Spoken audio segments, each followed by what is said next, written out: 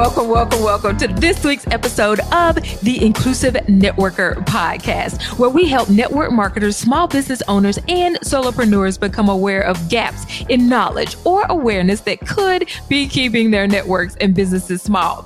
Tune in as we give tips and simple, practical tools to make your business more inclusive, and we teach you how to build inclusive communities that support diverse customers, team members, and business partners. So if you want to authentically build relationships with diverse communities of customers or business partners, you are in the right place. But be warned, you will be challenged.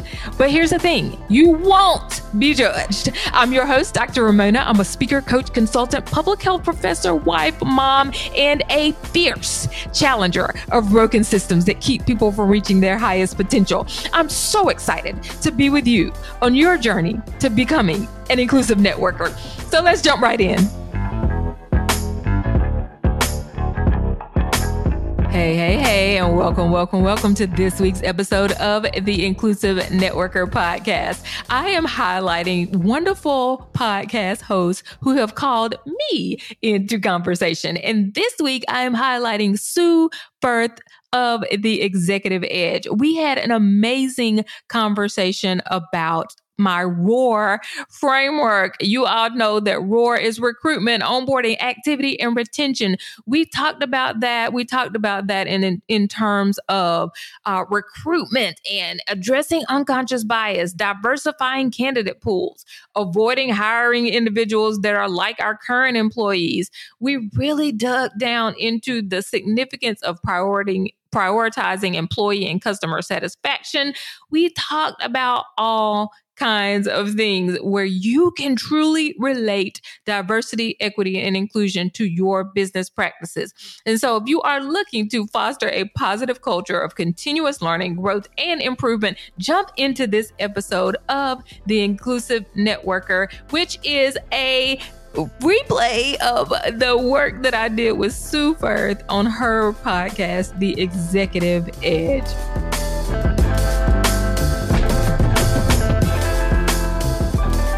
Now, you are a coach, a consultant, and a strategist in an area or sector, if you like, of both a policy, a process, an understanding, a treatment. It's just everything, because it's really about diversity, equity, and inclusion. So do you want to introduce yourself better than I've just done and tell us more about you, please? No, you're spot on. I'm a speaker, a coach, a consultant, and I also have a SaaS business, and that's systems as a service or software as a service. And so I look at diversity, equity, and inclusion across different aspects of life. And so, yes, we look at the diversity, equity, and inclusion in your personal life, but also in business. And so I think of diversity, equity, and inclusion as a systems issue. And my passion is, I've always said that I am a person that is on a mission to challenge broken systems that keep people from reaching their highest potential. And so when you think about the issue of diversity, equity, and inclusion, a lot of times there are systems that keep people from reaching their highest position or potential there. But then there's also systems in our daily life, our business, our workflow that keeps us from reaching our highest potential. And so I kind of look at both. I look at the environment that we're creating for people, as well as the actual systems and tools that they have in their business and in their life. Right. And I think that's a brilliant place to start. And thank you. So if you were sort of try to characterize what you feel we are getting right at the moment, are we getting anything right? Or should we be almost challenging ourselves to go back to the basics on pretty much this whole topic from start to finish? Where do we, begin?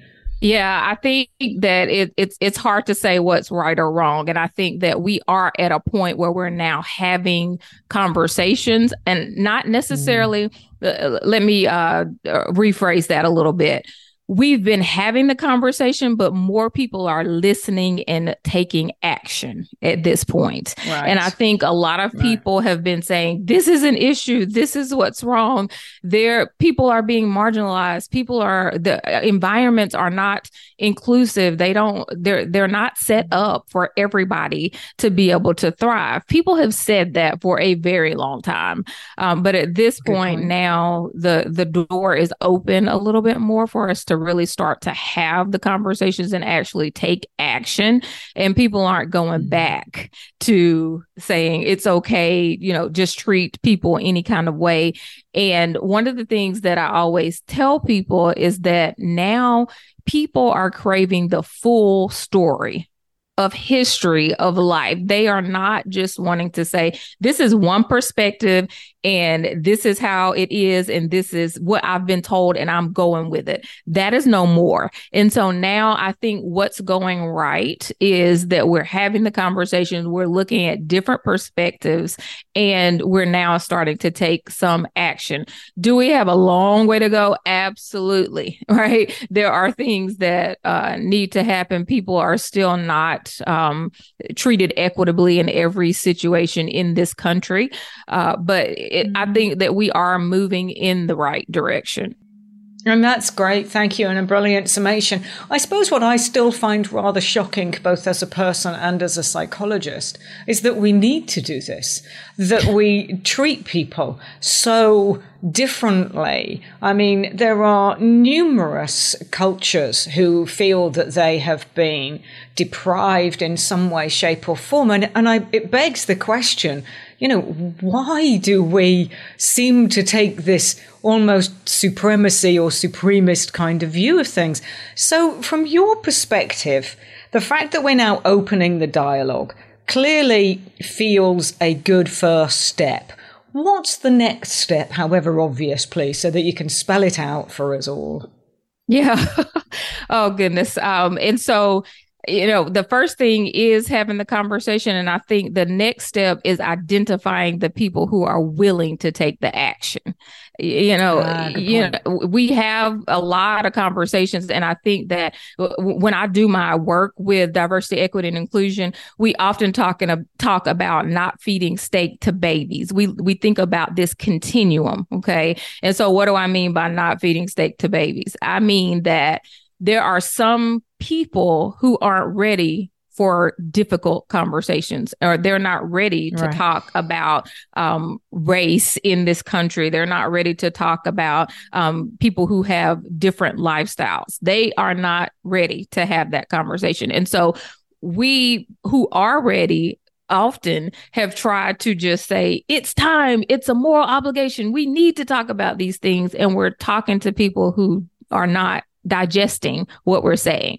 And so that has taken us to a place where we are just hitting a wall.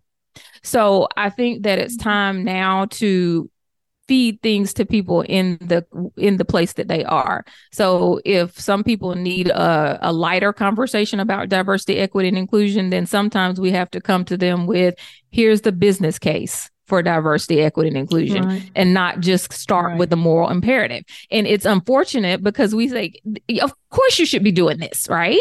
But that's not where everybody is. And so we have to say, good point. Where are the people that are going to take action, who are ready? Let's focus our efforts there and then start to make a plan and move forward with our policies and the different aspects of diversity, equity, and inclusion that we can make real change in our country, or, in your business, wherever you are. A lot of times I always tell people, Sue, that we need to determine our place of disruption. So what I mean by that is that everybody thinks that when I talk about diversity, equity, and inclusion, that they need to hop out on the street with a sign and start protesting things. That is not what I'm saying. What I'm saying is, in your own environment, how are you looking at your own lens and your own background and just changing things with your own mindset so that you're not biased towards people, right? So it's just these simple things that we can start doing. So the first thing is determine your own disruption and what are you willing to disrupt in this DEI space? Whatever that is, right. Go with it. Right. Yeah. In order to start those conversations, to be open and receptive about ideas, but then actually to adopt something that is brought up as a solution, conclusion, or idea. Absolutely. And maybe in some cases a better process. So one of the critical areas, for example, in business, where they are often lacking parity of some form, can be the recruitment process. Other places can be your promotion and really the way that you set up your internal succession plans and so forth, because you may favor one person or favor one culture or whatever it is. So really it's having that honesty piece, that courage piece, but then also not being so sensitive around it, if I may dare say that, that you start getting wrapped up in how you express it. Or is it okay to have a forum on DEI or not? Because actually, unless you have some point where you begin, you're not going to begin, right? It kind of, we have to do this somewhere. Yeah. And so my regular job is a professor. I'm a public health professor. And I always think about, how do I break things down to people in actionable ways, in ways that they can really start to take action. And when I teach people about what they need to do with DEI in the workplace or what they need to do in their own life, I use an acronym, and that acronym is ROAR. And with ROAR, one thing that I found is that individuals, I would say, get out there, advocate for people, talk to people, make sure that you stick up for others. And I realized that people couldn't even advocate for themselves. And so I started to think, ROAR, how do you have your own voice in this space, which goes with finding your own area of disruption, whatever that may be. So then, speak out. But ROAR also stands for recruitment, onboarding, activity, and retention. And what I found is that in any area, when I'm looking at the break in your system in the area of inclusion, that it's in recruitment, onboarding, activity, or retention. In any business, I can look in those places and say, oh, you have some bias with your recruitment. You're only recruiting people that look like you they're from a certain area, right? So we think about those things. What is your unconscious bias? The things that you're not even thinking about that you're bringing in with recruitment. So we start with recruitment. So if you don't have any issues there, which people normally do, but if you don't have anything there, we go to onboarding. So one issue with onboarding, and when we're thinking about diversity, equity, and inclusion, with onboarding, we recruit for diversity, but we onboard for conformity, typically. Good point. So it's a big issue, and we're bringing people in and we're like, why don't they thrive? Why are they not able to get to the top of my company or do the things that I see this other person doing? I'm doing the same thing with them. Well, we have to start to think about what's happening. Are we looking at how this business works in their culture, in their environment, in their lifestyle? And so starting to think about how do we look at these processes that we have for onboarding from different perspectives. So how is this going to work for a single mom? How is it going to work for a Black woman versus a white woman in their environments, right? And so we just have to think about those things. Then the activity. How are we ensuring that people are able to give awe and accountability? So awe is with whatever I'm selling, I need to make sure that I'm wowing the person that has bought it. And I need to ensure that I'm accountable to them. And so I look at that. What is your activity? How are you ensuring that people are getting what they are promised? And then the last thing is retention. How am I making sure that the customer is happy, the team member is happy, that they're not just happy like I've got to please everybody, but they're getting the things that they need so that we retain them and there's not a constant revolving door. So that was a long answer to your question, but that's how I help people to start this process. As we look at the recruitment, the onboarding, the activity, and retention, and we look into it with a diversity and inclusion lens. And that's brilliant. Thank you. Because I think what that lens does is sharpen the focus better, but also because your knowledge base is something that quite possibly, to cut people some slack, other people don't appreciate that they're getting quite as badly wrong as they might be doing. Or, put another way, there are better opportunities and better ways they could be leveraging this, a better understanding. And that's what they also need. For many of us, if I may be so ignorant, we trundle along doing the same things because no one is telling us we should be doing it differently. Or we may not be asking the right questions and super aware of what it is that we're getting wrong on those touch points. Yeah. So the very fact that you have that model is at least, super helpful for the obvious reasons that you come along and ask those challenging questions. So it's a two-way street. It's not just the fact that we as business owners should have courage to open this dialogue. But I do also agree with you, if I may, that some of what we're seeing, purported on the television and on the papers, makes it such a rebellious, aggressive sort of fight that it starts to become very threatening, as opposed to, look, this is an important matter for people. It's a people issue. You're people, we're people, we matter. This is what people should be saying. And I think we instead make a mistake and we turn it into something that's, literally that we're getting wrong. And this is what puts us on the back foot. So I think, really what you're saying also is a very interesting way in which we should be retaining talent better than we are doing. We might be getting the onboarding process right, but from then on in, it falls down. So this is, it's great. Absolutely. It's great. So developing our skill, developing our knowledge, our understanding, and then perhaps questioning what we're getting right, but additionally adding processes is part of what you do, I'm assuming. How do you begin? Do you come in with an initial consultation, or is there a questionnaire approach, or do you have coaches? How do you work?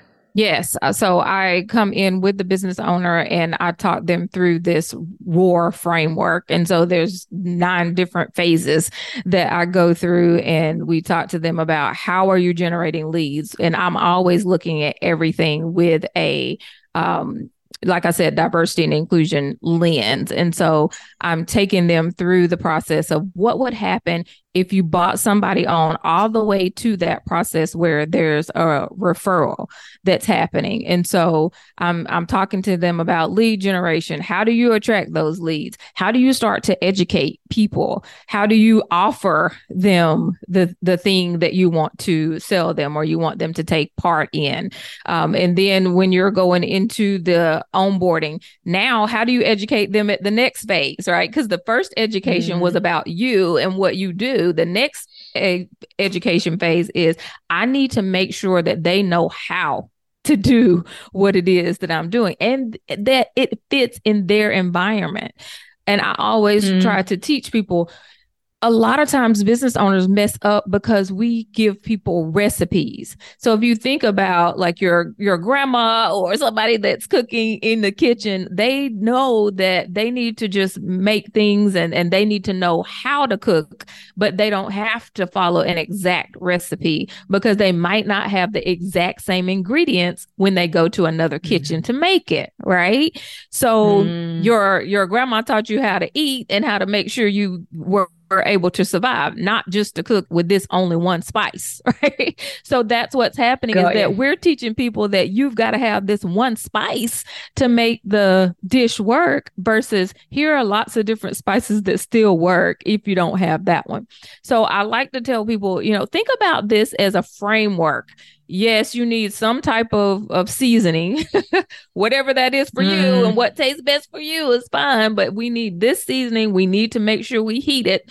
You can put it in the air fryer or you can put it in the oven. It's up to you, but we need to heat it, right? So it's those types of things, see, that we have to say, it's a framework. This is how you need to get it done, but pick from these things that best fit you, right? So we're still giving them the proper onboarding and education that they need, but it's a framework instead of an exact recipe. So as because otherwise, unwittingly, what we'd be looking for is conformity all over again. And that's really what we're fighting. Yeah, exactly. And so I go through those 9 steps, help people to ensure that they have their processes in place. And then we automate things. And so a lot of the times, what's happening with business owners is that, yes, they have the heart. They're really wanting to make sure that everybody gets what they need, but it is difficult to ensure that we're sending these individual texts, individual emails. So we have to think about, how do we automate this ROAR framework and ensure that people go from this idea of lead generation, and we have our emails and our text messages in a way that's inclusive. And we do that all the way through the process until we get to this last phase, which I call the reveal. And there's more, right? Here's another service that I can offer you. Here's another way that I can serve you and that you can continue to interact with my business, right? And there's more. Brilliant. And so that's the process that I take people through. And then all of that is automated within my platform, which I call I Engage You. Thank you. So how can people find you? I mean, let's just say that a business that's listening to you right now starts to get light bulbs and realizes actually that there's a business case for enhancing their whole attitude and aptitude with this. And that what they say to themselves is, we should have been doing this a while ago, but hey, it's better now than not to do it at all. How do they kind of first of all find you? Would they reach out on your website in order to discover and start to have a conversation? Yes, that is perfect. It is drramonahLawrence.com, and my name is spelled with a Y. So it's RAYMONAH Lawrence, LAWRENCE.com. And you can go on there. You can book an I Engage You demo. We can have a conversation. We can talk through your current systems and talk about where you can go from there. So yes, go to the website and start the journey there.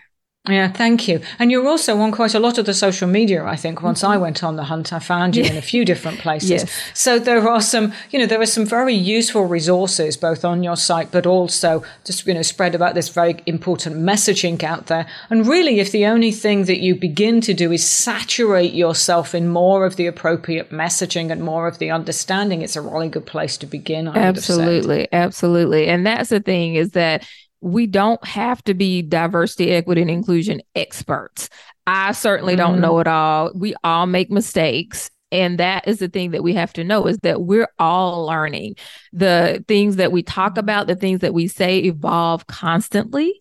And so it's just, where do you start? You just start with education. You start by learning your own background. And I always ask people, what is your lens? And I say, I was raised in the deep South in a Christian home. My mom was a teacher. My dad was a police officer. All of those things shaped how I see life. And that's my lens. And so when you think about that, you think, oh, this is how I developed this particular belief or this particular thought about this group. And then you just start to learn more. You talk to people who don't look like you. And so those are the ways that you just initially start this process of being able to roar, being able to find your voice in this space. So don't overthink it. Just do something. Just do it. Or do something. Yeah, absolutely. And I think with your help and guidance today, thank you. You have really helped us unpack this slightly complicated subject for most of us, but you have begun the process of helping us soothe that down into a basic series of steps and a process. Awesome. So, Ramona, it's been an absolute pleasure having you on the show. Thank you so much. And I do hope you will come on again so that we can ask you back in order to unpack this in another 6 months or so when we really should have been doing something in the gap. Absolutely. Thank you so much for having me, Sue. And that wraps up another episode of the Inclusive Networker podcast. I want to express my sincere gratitude to you, our listeners, for joining us on this journey of learning and growth. Your support and engagement are truly, truly appreciated. Creating a more inclusive network and beyond starts with us, individually and collectively. Let's continue these conversations beyond the Inclusive Networker podcast. Engage with others, challenge your own assumptions, take action to make a difference in your own spheres of influence, and share this podcast with a friend. So here's what you can do next. Go to drramonalawrence.com and keep up with me. Stay in touch. That's drramonalawrence.com. Don't forget my why and Dr. Ramona, and don't you dare forget your why. And I'll see you on the next episode of The Inclusive Networker.